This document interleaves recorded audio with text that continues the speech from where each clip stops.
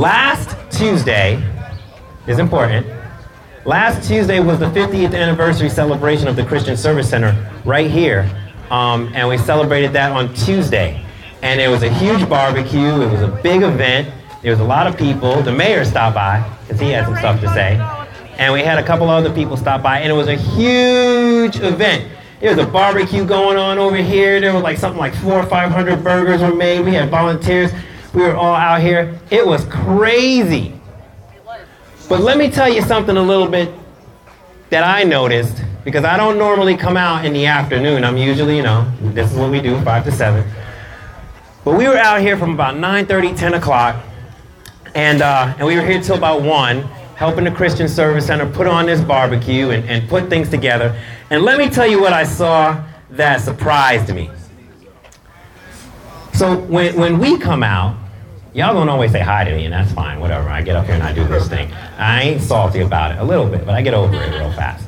But I like to think that when we get together on an evening, on a Monday through Friday evening, and we've been doing this for a long time, there's peace.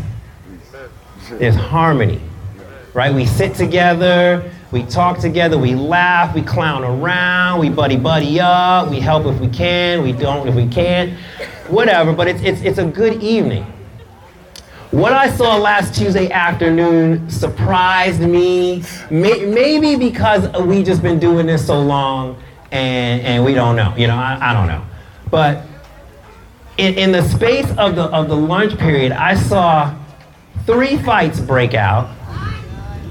I saw people cursing. I saw people smoking on the property when they know they're not supposed to smoke on the property. I saw people throwing food on the floor, angry, hot, and I know it was hot. It was like 98 degrees in the shade last Tuesday. It was ridiculous out here. But I don't think that's an excuse. And I was blown away, and I was just like, what? And I ain't gonna call any names, but there were some familiar faces up in that, and I was just kind of like, well, you don't act like that when we out here. Like, what's that about? And I sat and I've been thinking about this for a while now, because I'll admit I was troubled by it, And I've been thinking about it and I've been processing it and I'm thinking about it and I'm thinking about it and I'm thinking about it and I'm thinking about it. And a very old verse came to mind. I mean, they're all old, the Bible's old, right? But I say old in the sense that it comes out of the Old Testament. It's out of the book of Leviticus, chapter 19, verse 15. I'm going to read to you what it says, okay? Leviticus 19, verse 15, it says this. Hold on, let me find it. There it is. It says, you must not pervert justice. You must not show partiality to the poor or favoritism to the rich. You were to judge your neighbor fairly. I'm going to read it one more time because it's going to be the last time. You must not pervert justice. You must not show partiality to the poor or favoritism to the rich. You are to judge your neighbor fairly. So here's where the conundrum and the turmoil came from for myself. I like to believe when we come out here, we do just that. Right? I remember back when I first started this, people used to throw mad shade at me. They used to be like, oh, PJ, he's this rich dude. I'm not. They used to be like, oh, PJ. The one guy told me he heard a rumor that I didn't even live in Florida, that I would take a helicopter into Orlando. Yeah. Come out of the helicopter to feed the homeless folks and then get back in my helicopter and go back to where I came from. Why would I do that? Why would I leave a state to come to another state?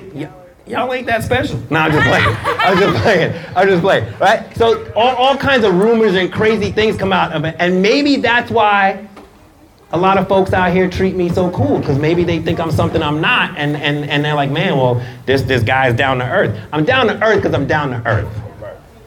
All right? I'm humble because God has taught me some stuff in my 49 years of life. All right? He's brought me high, he's brought me low. I've been shamed and I've been glorified. I've been through all of it. And the one thing I learned is I don't show partiality to the poor and I don't favor the rich. Because I'm going to look at you in your face and I'm going to judge you as I see you. Right?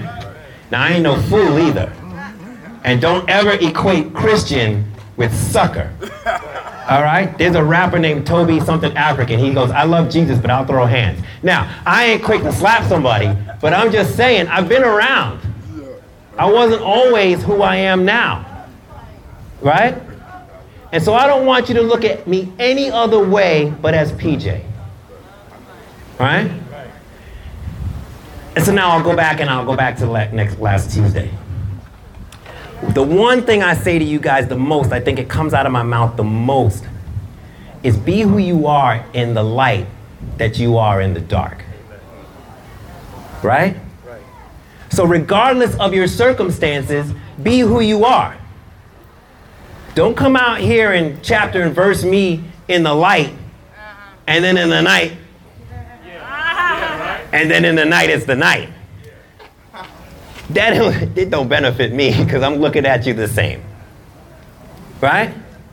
But then in the same instance, don't let certain circumstances reduce you to an animal. You are a human being. You are a man or woman with a conscience. You are a man, you are a woman designed by God. Whether you accept or believe that or not, that's who you are. And you will only be judged by how you show people who you are. Are you getting what I'm saying right now? Yes. Yes. You are only a homeless man if you act like a homeless man. You are only an addict, a junkie, a crackhead, a prostitute, a hooker, or whatever. You are the lowest of the low if that's how you present yourself. And hard times are hard times. But who you are is what God created you to be. And regardless of good or bad, the one thing that cannot change, the one thing that cannot change is your capacity for love. It's your capacity for self-respect. You know, this verse stands because people are wishy-washy, right? People have ulterior motives. People have agendas. People have goals, and they're willing to manipulate themselves and others in order to achieve that. But this verse says no.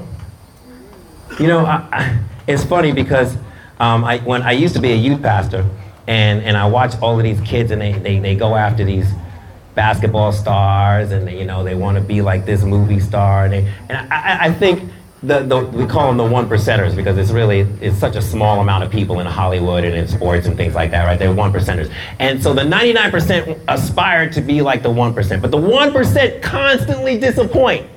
Just because they got money in their pocket don't make them anything. You got football stars that can't even speak in complete sentences when they're interviewed. You got famous people winning Oscars and they can't stay happily married. 3, 4, 5 divorces. Kids named after fruit, growing up to be drug addicts and needing therapy and everything else. They can't even be good parents. So why do you aspire to be like the rich? They're messed up. They're more messed up than poor people. Come on now. And then who am I to pity somebody poorer than me? Now that don't make any kind of sense. That's a condition of your heart right now. Who am I to condescend to anyone? Scripture says we all fall short. He didn't say some of us. He said we all fall short. Just because my sin is different than your sin, it doesn't make me better than you.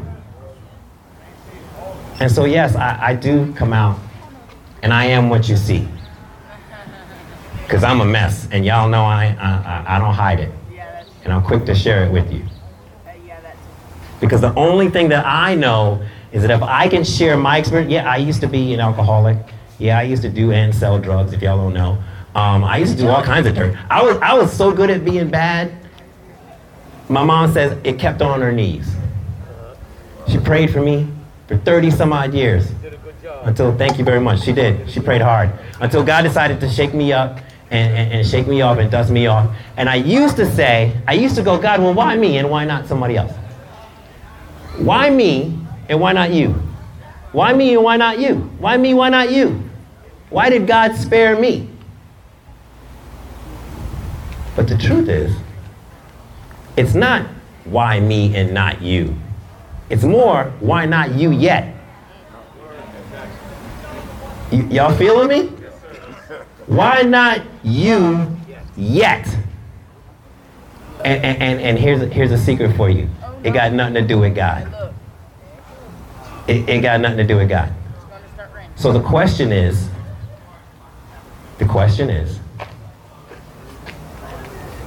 are you ready? Not to eat, that's coming. I thought you meant to run out the rain. Are you ready? Are you ready to be who God created you to be? Are you ready to be who's in here and not allow this world and not allow these streets and not allow your habits and not to allow your company to dictate who you are?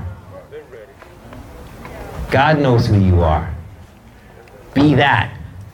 Do that. Amen? I'm going to pray and we're going to figure out what we're going to do about dinner. Let's pray. Dear God, I thank you so much. I thank you even more if you hold this rain back just a little bit more. But even if you don't, we praise you nonetheless. God, I thank you for this word.